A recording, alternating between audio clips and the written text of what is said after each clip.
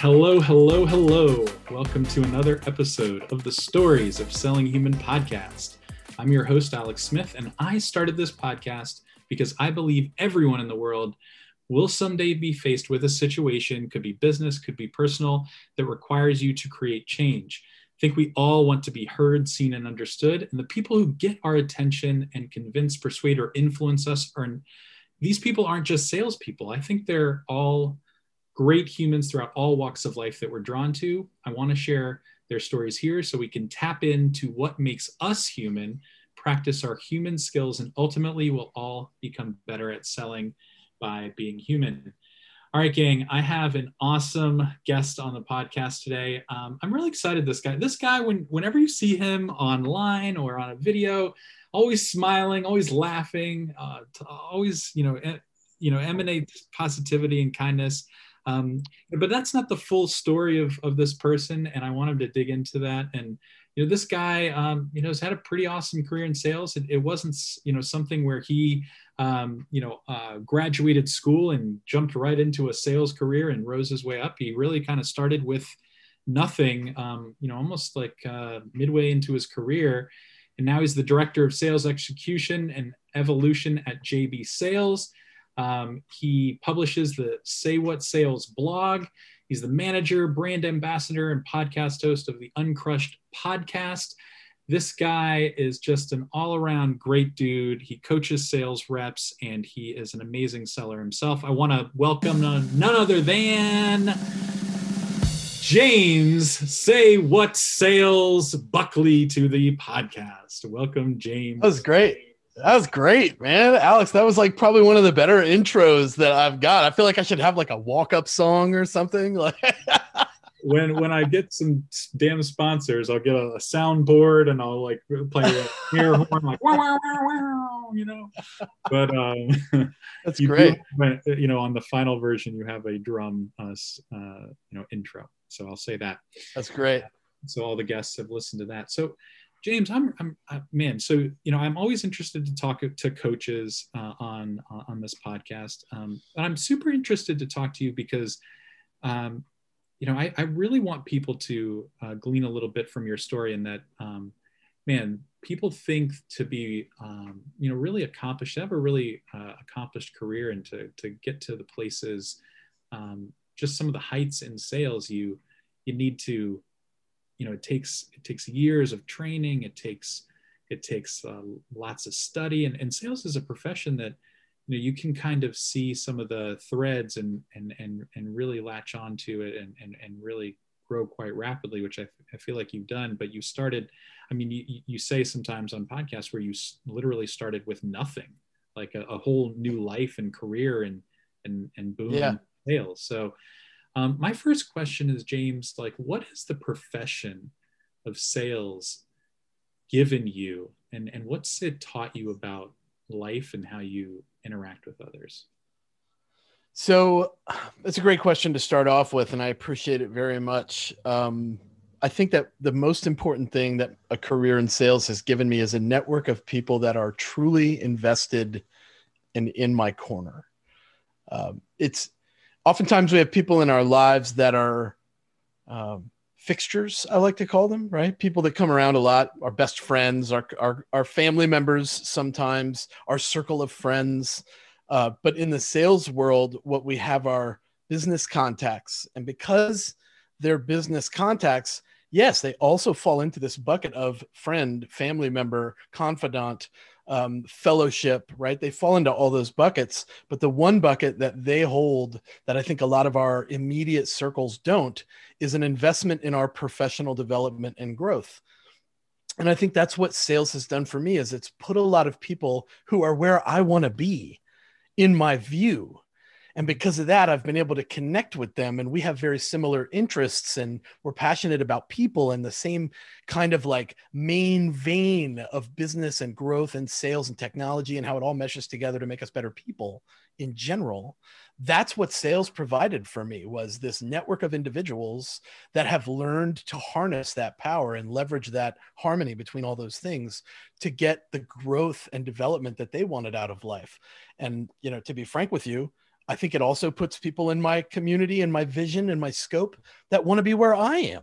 And I talk a lot about riding that fence between those two groups pretty consistently, and being able to always help people up to where I'm at, and always reach up to get help to be where I want to be. And as long as I'm in between those two people, those two types of people my whole life, I will always be learning and helping others. And isn't that what it's all about? Isn't that the game of life, right? Yeah, so true. I mean, I think like that's why I started this thing. Like, it's just the last thing you say, like, it's just the game, learning and helping others. I mean, this is a profession where you do both. Like, you have to do it both at a very high level all the time, and they're and it's infinite. It doesn't ever, you're never become an expert or the best. Yeah.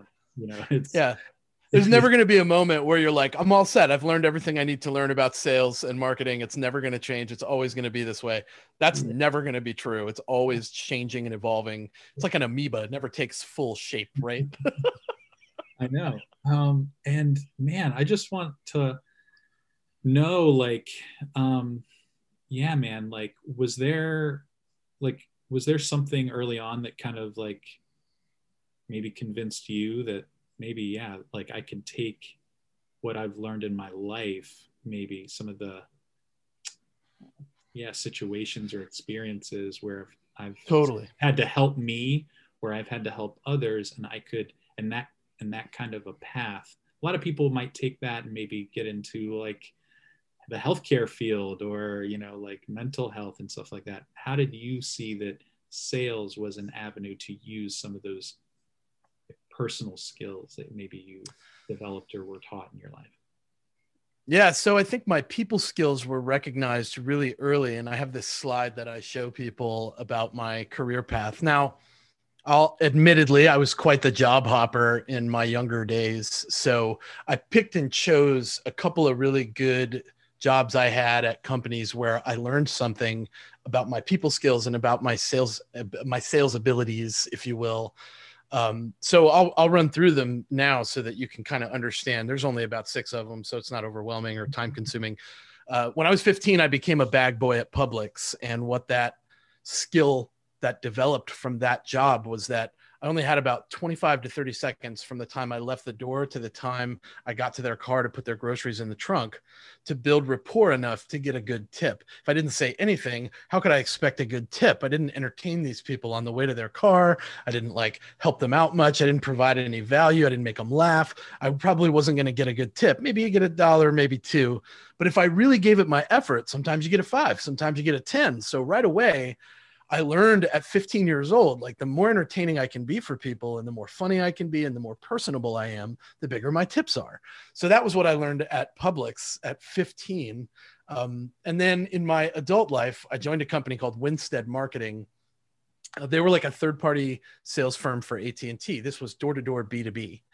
And this was my first experience as an adult in that world, right? I had some door-to-door experience as a younger guy, but none of it was like, the kid stuff, selling light bulbs or selling, wrapping paper and Christmas, like it was school things that they turn them into little Amway people, but at Winstead Marketing, we're knocking on doors at businesses. We're walking in, we're starting conversations with owners, and we're selling them phone lines through AT&T.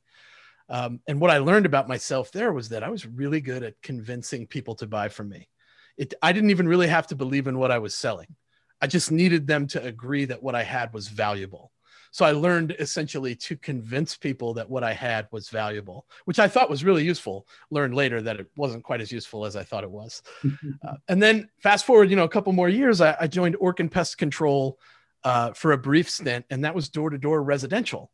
Now, I learned about an obstacle that I had in this role, and that obstacle was that I am a very large man. And when you are knocking on doors and 87-year-old women are opening the doors that weigh 105 pounds sopping wet, they're very hesitant to let you in or even open the door. So I had to be funny and charming, and I had to be consistent. They needed to see me often so that they were comfortable talking to me through the door enough to one day maybe open it, right? So I had to polish that skill off really fast there. And then take a step back. I actually managed a Taco Bell for a while. And in the fast food world, the level of disrespect you get from the people on the other side of the counter is absolutely epic. If you've never had someone throw a piece of food that you just made for them at you after you make it, what you learn about sales is dealing with complicated and difficult clients in that role. And you have to do it with a smile on your face. So fast forward another year or so, I joined Cirrus Insight, which was my intro into SaaS, software as a service. And that's how I met John Barrows. I was there for 4 years. That was circa 2015. And then in 2019, I went to Ringlead, and this is where I became a brand ambassador for their data management, data governance platform, which is incredible. And I got to know what it was like to be like the face of this product, this organization. And this is where the value of content really sunk into me. Huge thanks to Grant Green, who really put a lot of effort into the content we were making together. And that is what led me to get the opportunity with who I'm with now, John Barrows. And man, if I had to cram everything that I've learned in the last year into one box, it would be the biggest box. I've learned more about sales working under John and the rest of the team in the last year than I have in the last 10 years, I would say. Wow. It's wild, like that you can say that, that like, you could have so much experience, but you could learn so much in a short period of time. But, I love those experiences because a lot of people wouldn't think like Publix bag boy has a skill that could serve you in sales. But when you see that, yeah, like I can, there's a return on this, like, emotional quality about me because it's immediate. Like you can see, like if I just be quiet and say, hey, can I take your bags to your car, you most likely might get nothing, or maybe a pity dollar or something like that. But like you could see the immediate reward when you connected with people and just tried to talk with them, right? Like that reward was there. Yeah. You saw other things too. Like when you wear the Santa hat and you have to work on Christmas Eve and you're super happy to be there, people really appreciate that. And you get a 20 instead of a 5, that, oh, Merry Christmas. You're like, oh my gosh. I remember I came away one Christmas Eve. I was 15 years old and I worked Christmas Eve night and I came away with like $250 in tips. And I was like, how's this possible? This is insane. You're making me think I need to, like, they always ask you to. I find it interesting. They don't just automatically assume that everyone, you're gonna like go out with the bags. Like in Florida, they ask me, do you like to take your bags out? And my thought is like, no, I'm good. I'm just gonna do it myself because I can. And I don't, you think, oh, like I'm gonna have to tip this guy. But the guy's like, hey man, I'd love to like help you out. Like what's like, come on, like there's a lot of bags here. You don't want to have to lug all them. You don't have to give me anything. I just want to help you out here. I don't even think that's what I mean, like my pitch, my go-to was that I was always making them laugh while I was bagging their groceries. Like they weren't paying attention to the cash register, the cashier. I was talking to them and putting their groceries in a bag and they're invested. I don't ask. I just follow them out to the car, tell them stories, ask them where they're from. Are you new in town? I've never seen you here. You only have like 30 seconds, but you'd be amazed at what a quick laugh can do for somebody in that moment. Really pick up their day, Cool. What do you think, so like, is there a common thread that you can like really take a look and pull at on all these different experiences? Because I guarantee you're probably, even though your life changed so much from that bag boy to where you are today personally, and you've had like an amazing, like just a wild story from that and that timeline of your life. What things maybe changed along the way for you in terms of like your personality and what? Yeah, I think I became much less selfish. I'll give it that. As you grow into the role of being a professional, anything, and it doesn't have to be sales. I feel like this applies across the board. I think we grow to a point where we realize it's not about me. It's never been about me. It's about how I interact with everything around me. And that relationship, that harmony, it's really important for our professional development, and something I've kind of been echoing through all these podcasts I do. And even some internal stuff is like, we have to be willing to grow personally if we have an expectation of growth professionally, because those two things are tied together. You can't grow professionally if you're unwilling to grow personally. They say it's hard to fill a cup that's already full. Well, throughout my work career, I've never not been standing next to someone whose opinion I did not respect and who could not teach me something new that I didn't know yesterday. If that's always your mentality, growth is inevitable. It's a matter of what you do with it. So what's the theme, the main thread? I think my ability to realize I don't know everything, and in fact, I know very little, has always been the main thread for me. A lot of times I find myself telling prospects to educate me. Man, this is really interesting. I've never been a part of this community. Can you tell me more? They love that. They want to just tell you everything that they know about their profession. They want to showcase their expertise. And all the while, I'm taking copious notes, learning everything about what they do, how they do, why they do. And I use that in conversation as we move deals forward, or as I introduce them to something they've never seen. Put JB Sales on Demand learning in front of them, right? Like they don't even know that's a thing. I'm like, oh, you know what? We've got this, and this is really relevant to what you're saying. Anyway, keep going. I'm listening, right? You can drop that there, and then you can just let them keep talking. They'll get back to it. They'll read it. They'll listen to it. They'll watch it. And then we'll continue the relationship because I'm listening, not because I'm selling. But the selling only happens for a little while of the relationship. And then it's still a relationship.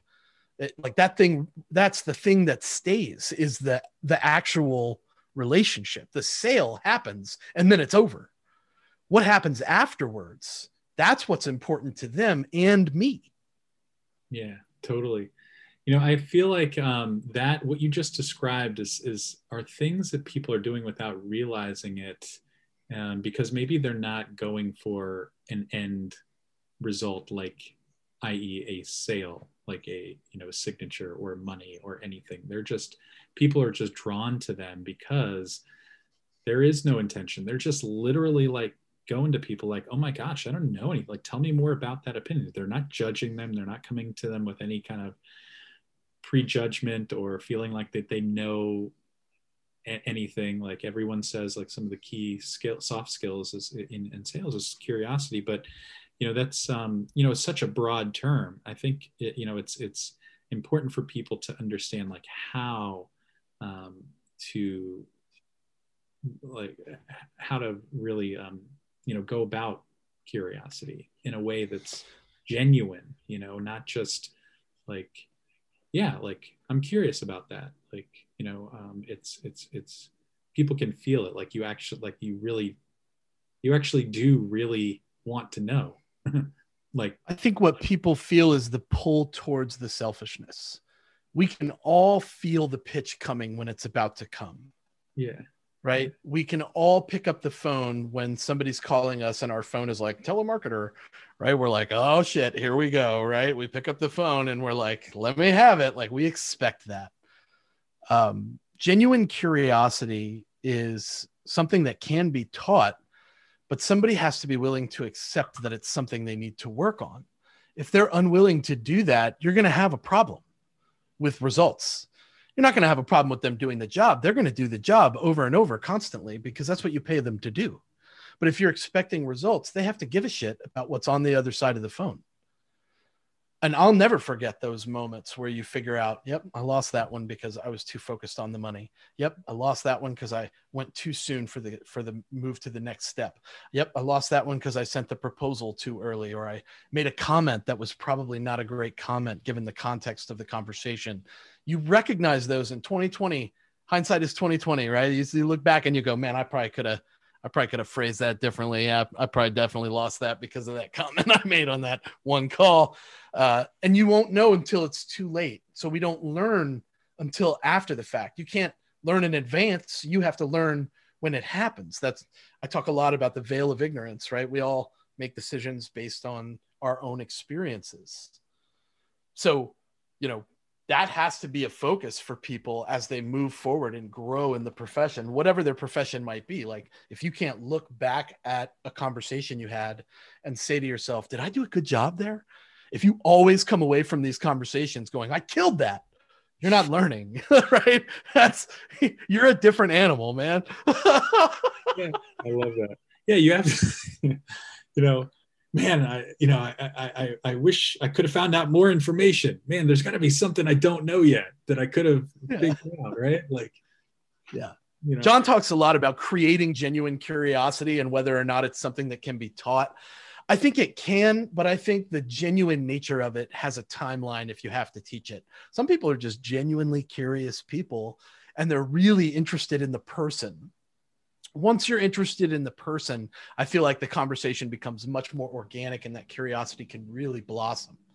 But if you're more interested in the means to the end, it's going to show through in the amount of genuine curiosity that you're showing. So it's a limited experience, that genuine curiosity, or I'm genuinely curious, but only about the things that lead me down a path to this deal, right? Anything outside of that, I'm not curious about at all. That's selective, genuine curiosity. And I don't think it's as powerful. Yeah. No, I mean, I feel like that first experience you had was had to have taught you so much, because when you're literally just like starting conversations with people, like you're just learning the art of conversation. You know, where are you from? I haven't seen you around here. You know, what do you, yeah. What's your name? What's your name? Was like, they would look at me like I was an alien, Alex. Like, why do you want my name? Like, we're walking together. What do you mean? Like, high five, fist bump. Like, what's your name? I'm James, you know, like, see it right here on my name tag. It's right there. Right. Yeah. I love it. I'm like, you know, how are you doing today? You know, great. And but yeah. like, you know, those are the things like when I always ask people, like, what do you like to, where does your mind go when people go, James, like, how are you doing today? You know, some people for me, honestly, I bypass it. My friend Lindsay Boggs and I just had this conversation. I bypass the first one. When somebody says, how you doing? I'm programmed to be like, I'm great. How about you? Right? Like it's like an immediate knee-jerk reaction. It's a reflex. Mm-hmm. But if they stop and ask again, and Lindsay does this really well, if they stop, and so does Richard Harris, my friend Richard Harris does this, but they'll stop and say, no, how are you? That's when the moment you take a breath and you're like, it's good. Like, you know, challenging, and that's when the real answer comes. Everybody's fantastic. If I'm above ground, I'm fantastic. How are you? Right? Like it's this rhetorical question that has a rhetorical response with a rhetorical upward inflection that you don't even expect an answer from. But when you're like, no, slow down. How are you really? How are things personally? Are things okay at home? When you really ask that stuff, people tend to take a step back and really answer you. That, I think, is the difference between curiosity with a means to an end. Hi, how are you? I'm looking to bypass that. I'm hoping you do too. And then we can talk about the meat of this conversation that's centered on me. Versus, no, stop. How are you really? Is like, oh, okay, we're going to do this. Let's have a real conversation. And then maybe we'll talk about work stuff. I love like trying to just throw some stuff out there, and because I want people to know, like, you know, what's going on in my life. And, you know, so like if someone asks me the question, I might, you know, go, yeah, man, you know, yeah. Funny thing, over the weekend, this happened to me. It was really kind of interesting. Like, this is the story. Like, hey, my wife was in a Super Bowl pool, and she beat out, you know, 1 out of 800 men to get to the end, and she won like $5,000. Is that true? It's a true story. It's a true story. Wow, dude, is your wife? I have to ask, is your wife an accountant or a numbers person by chance? No, she just loves sports, and she was like, she made some amazing picks like during the season, and she worked out a strategy. Incredible. And she at the end she actually went like hard negotiator on this dude. Like, you know, it's kind of like it's kind of a good story and a bad story. Like, she had Kansas City and this other guy had Tampa, and, you know, the guy thought he was going to lose, so he offered her an even split, and she's like, no, I'm not going to do an even split. It's either we go for all the marbles, or, you know, we both, you know, get $5,000 now and we play for the remaining 7. He's like, all right, I'm going to take it. So she ended up losing that bet. It didn't seem that was a bad bet before the Super Bowl, but you know, so but she won the money in the end, and that's, you know, how she wanted to go out. And that's awesome. It was funny. But yeah, so like I always like to kind of throw out, you know, to people some things about my life, and maybe see what people like latch onto, and then see what themselves. I'm curious, like just in your personal life, like, are there any things that some people might consider like, a quote unquote sale, as in like, things in your life changed because of a decision or for how you made it. And I know you have tons personally, so there's a lot that you've changed. You had to have like changed things about yourself because of things that you either saw or things that influenced you.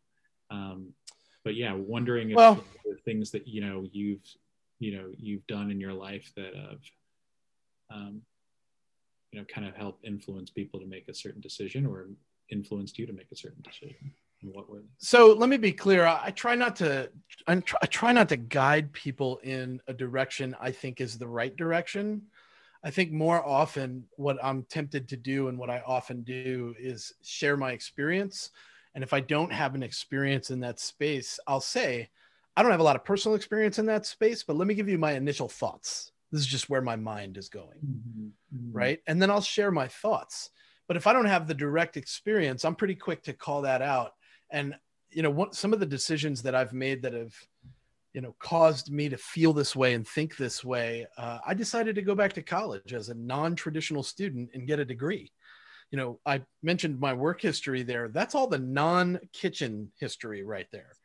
For 15 years, I worked in kitchens all over the United States, mostly the Southern United States, and I was a cook, right? Mm-hmm. And working that kind of blue collar job teaches you a lot about the life you dream of that you're financially incapable of achieving, right? Because cooks only get paid so much, especially cooks without college degrees. Would be different if I was an educated college degreed cook that had the opportunity to become a kitchen manager and maybe a VP one day at a big corporate chain. Fine, let's go that route. But you're looking at like a 40-year lifespan investment to get there, I wanted success, but I wanted to do it in the smartest way and in an industry that I was passionate about. So going back to school and getting a degree wasn't about me becoming a sales professional. But what I did was I majored in writing, communications, public relations, and then I minored in sociology. Well, think about how well all those things fit into the sales community, right? Yeah, I managed. There's a lot of correlations between all those things. So I landed in sales because I had some previous experience in it.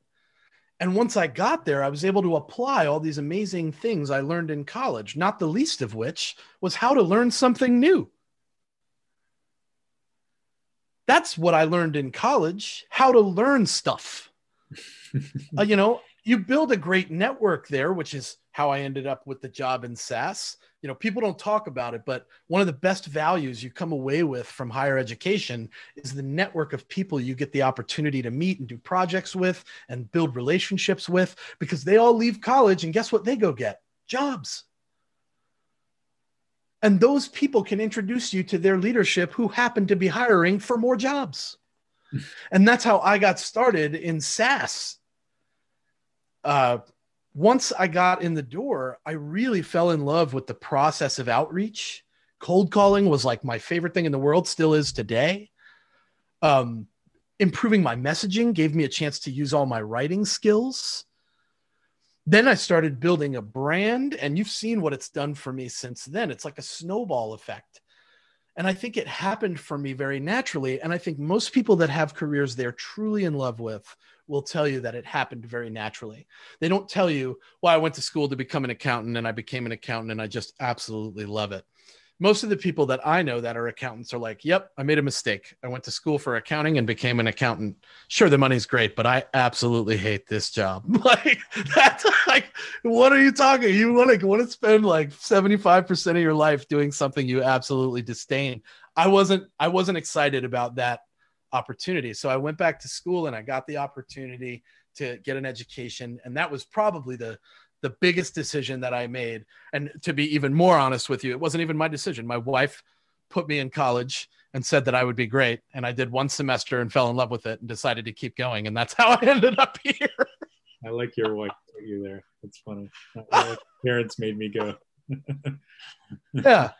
I was 32. I thought there's no way this is going to work. Wow, your first, wow, we're into college.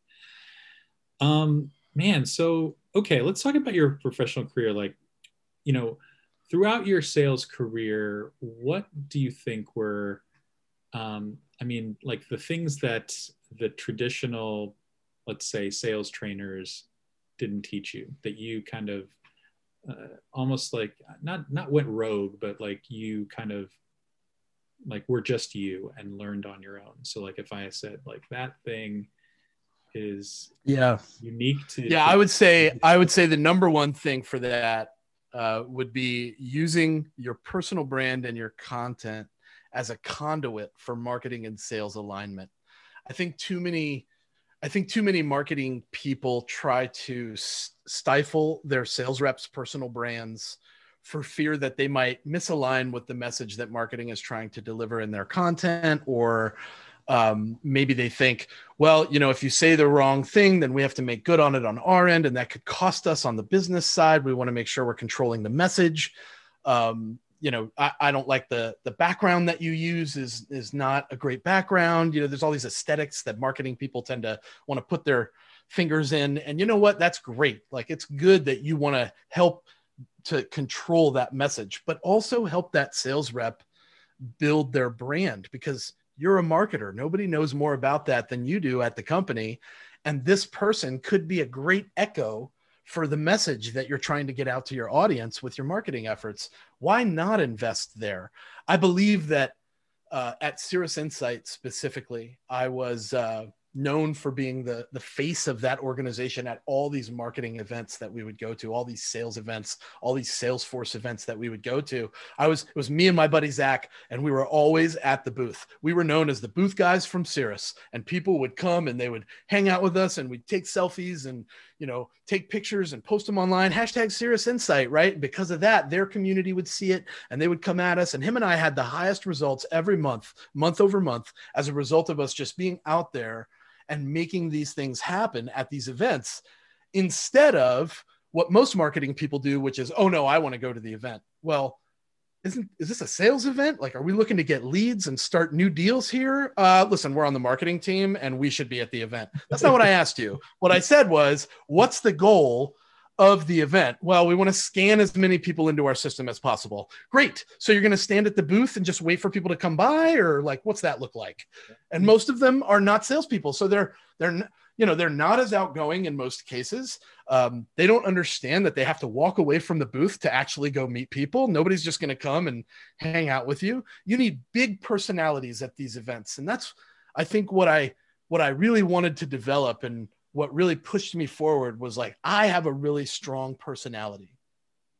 So because of that, I need to find a profession that's supportive and I can be myself in.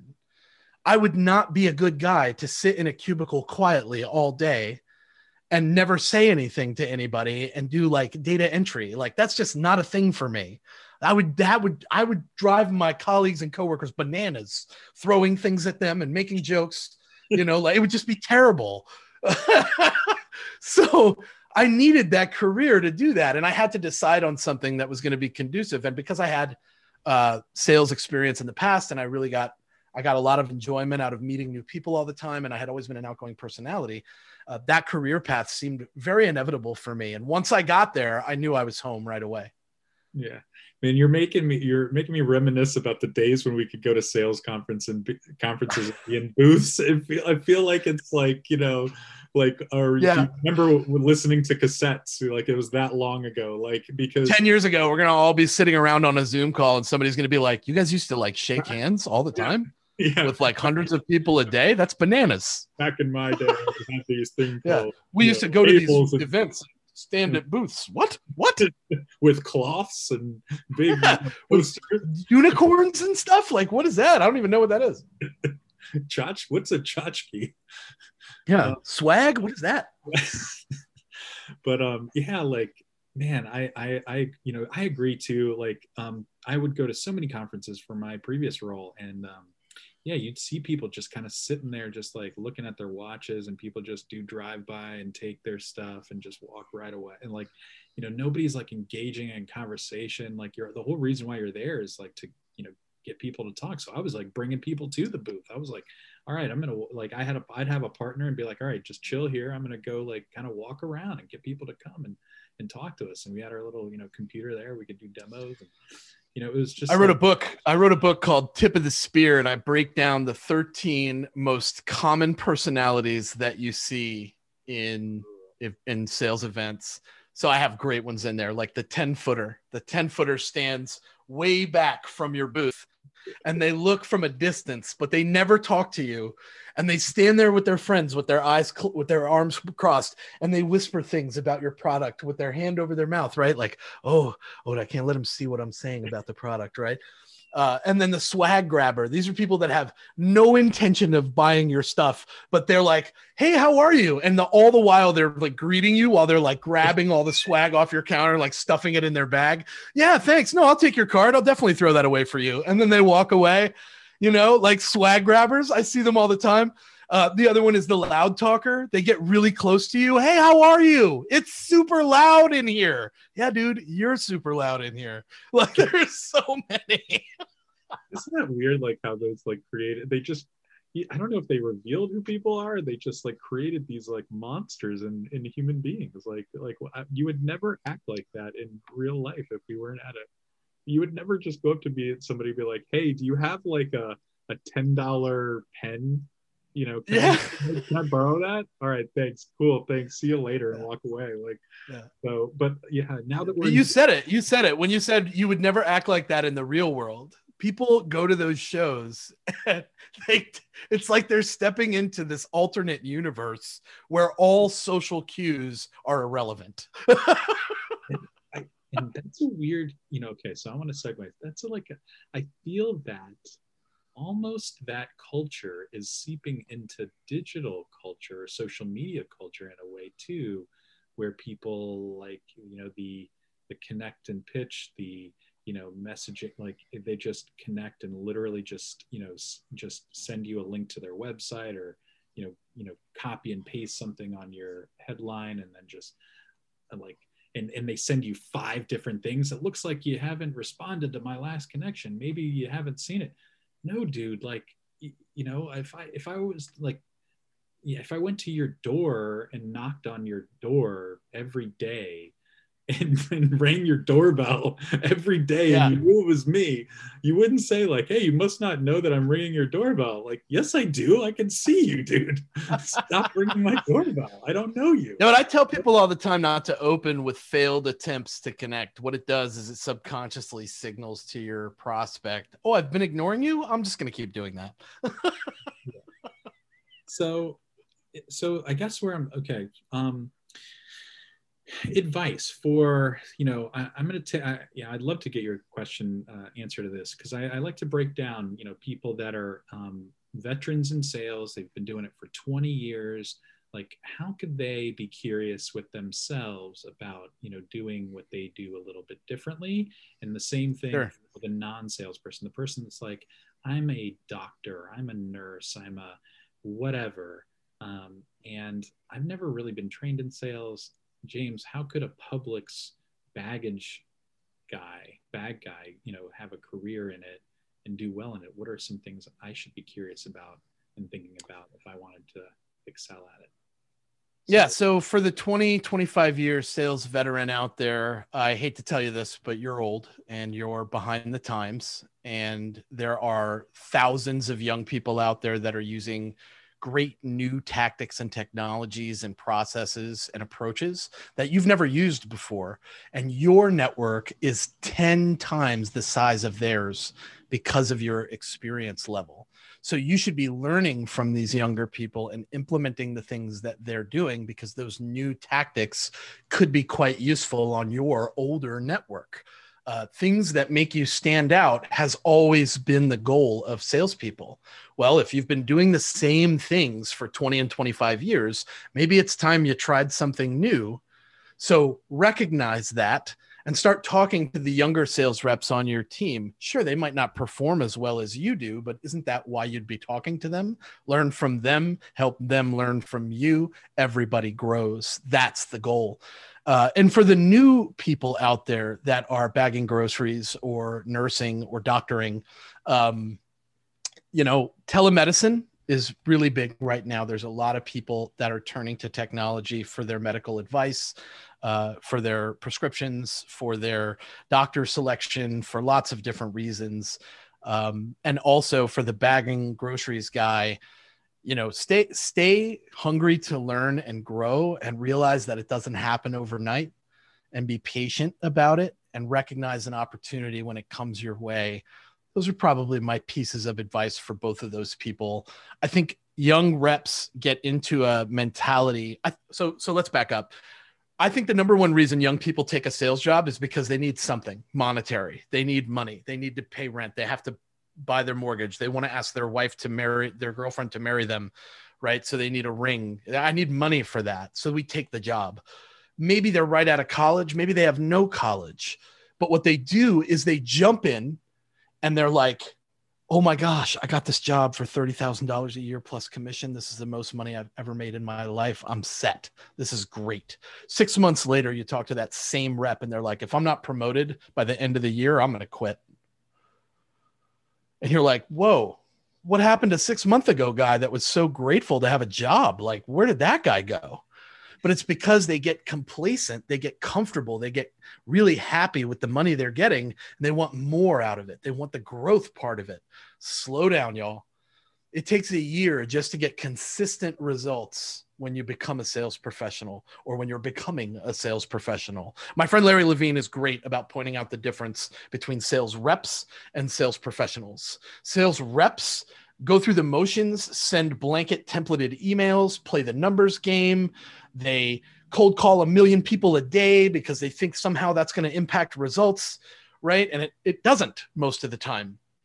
Sales professionals take their time, research their prospects, the companies, find talking points. They have organized processes that yield organized results that they can usually predict. That's the difference between a sales rep and a sales professional. The sales professional cares. They give a rip, as it says in Selling from the Heart. They give a rip about the prospect and what they're selling to them, what they're providing for them, versus a sales rep who doesn't care about those things. They're after the closed won opportunity because that's what they get paid for. What happens after that is completely irrelevant to them. This is why most SDRs set up incredible meetings for qualified prospects and then never talk to them again, which I think is bananas. Like, how does that happen? Oh, I got what I want from you. I'm all set now. And then the older reps, they play the volume game because that's a generational gap that's in our space.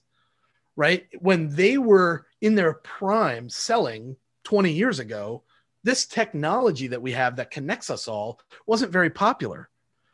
So it was a numbers game.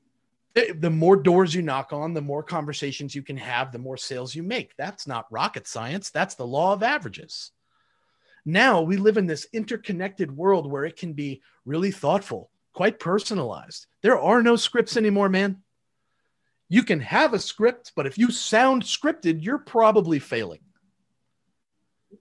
Yeah. So there's a generational gap that I don't think we're paying enough attention to in our space. And one side of that spectrum is like, these youngsters can't teach me anything. I've been in this game for 20 years. What do they know? And on the other side of that spectrum, you've got young people going, this guy's way out of date. Right? Like, he's carrying a briefcase, yo. Like, that's the way that they think. We need to come together in the middle there. Yeah. And veterans need to admit that they can learn from young people. Young people need to admit there's so much to learn from the older generation when it comes to skills and time management and priority management and working towards a goal, setting attainable goals, right? These guys have been down this road for years. You've just started 6 months ago, man. Shut your mouth and learn something from these guys, right? And the vice versa. Go to the young guys and be like, hey, I saw you send a video to this person. How'd you do that? Start doing it. It makes a difference. I had a guy that was probably in his 60s send me a video the other day. We were on a call 10 minutes later. That's awesome. That's awesome. Yeah. Before my final fun question, if I had to put you on the spot, like one personal quality or personal characteristic that is universal in all human beings who are Yeah. effective at selling, Yeah. no matter if they are trained in the profession or not, what would you go with, and briefly why? It's kindness. It's kindness. It's 100% kindness. Salespeople that are really good at being kind to others get a lot of great results because they're kind about it, because they're usually not pushy, and because people like it when other people are nice to them. Nobody comes away like, that guy was a jerk, I can't wait to talk to him again. People think that that's like some people I can already hear the naysayers that are like, yeah, but like, in the end it's all about value, and if your product can't help another person, doesn't matter if you're the nice guy and like you're a best friend, like that's not going to win you the sale. It's value over everything, and all those things are true. That yeah, doesn't mean you have to be a jerk about it. yeah, I agree. I totally agree, because you can't get around the relationship. It is there. Two human beings spending time together. We tend to go with people that we have a good time around, and that are like just worth our time, and that are we feel good afterwards. Our experience, like we can look and go like, I'd do that again, like with him. Well, it's a like, personality type thing too. Yeah, absolutely. If you think about it, we all gravitate towards certain personality types, and we all can't stand other personality types. The job in sales is to find the former and let the latter go. Yeah, I agree. I think with kindness in that word is thoughtfulness too, and when you're kind with someone, they feel it's an emotional feeling of, this person has a deep concern for me, and it shows. And I want to listen to somebody that is willing to like help me or listen to me in that way. So yeah, we want to talk to people that give a shit. I agree. Yeah. I agree. Man, I could talk with you a while, James. This is a fun question about you, because I like to leave with just people just knowing a little bit about you and the human being that you are, because I think kind of connecting all of it is like, we connect to people that because they are so unique, and so it's just a personal question about you. And so it's like, it's what is something, if you had to look at your life, what is something that could only or would only happen to James Buckley? And another way to think of it is like, if somebody asked your wife, man, that thing that happened to James in his life, or that quirky trait, is just only something that one person in the world would do or happen to, and that one thing is totally James. Yeah. Well, like I mentioned in my earlier comment, I have a very big personality. It's magnetic. It draws people to me. I like to perform. I am a performer at heart. And because of that, my wife and I will be walking into public places or parties or family gatherings or events, and she'll say, if we could not have episodes of the James Show at this for a minute, that would be fantastic. And what that means to me is, please don't end up on stage with everyone listening to you. So that's the characteristic, and it's probably a strength and a character flaw at the same time. I used to be the same. Like, I'm the guy, like, if push came to shove and there's a great song on the dance, like playing in a party or club or whatever, and people are dancing, there may be a circle of people that get around, and I'm in the middle of it, and I'm having a great time, and pulling other people into the circle to dance with me. So sometimes it could be same fun. here, man. I have a hard time not being the focal point of a group. Even in company calls, I'll have like 10,000 jokes that hit the tip of my tongue, and I have to like physically restrain myself with my hand over my mouth to not let this joke fly in this company call. I've as I've grown up, I'm like, okay, just kind of pick your times. It doesn't. You don't want people. It's a risk to be seen as like this person is just all about himself and wants to be the life of the party. But I love it. It's you still want to be around those people because they're interesting too. They're fun. They're fun. Yeah, they're fun. James, I've had a lot of fun with you, man. Where can people find you afterwards, connect with you? So check us out at ondemand.jbarrows.com. That is our training platform. It's all of our courses, me, John, Morgan J. Ingram, soon to be Meg Hulsinger, and Leslie Douglas as well.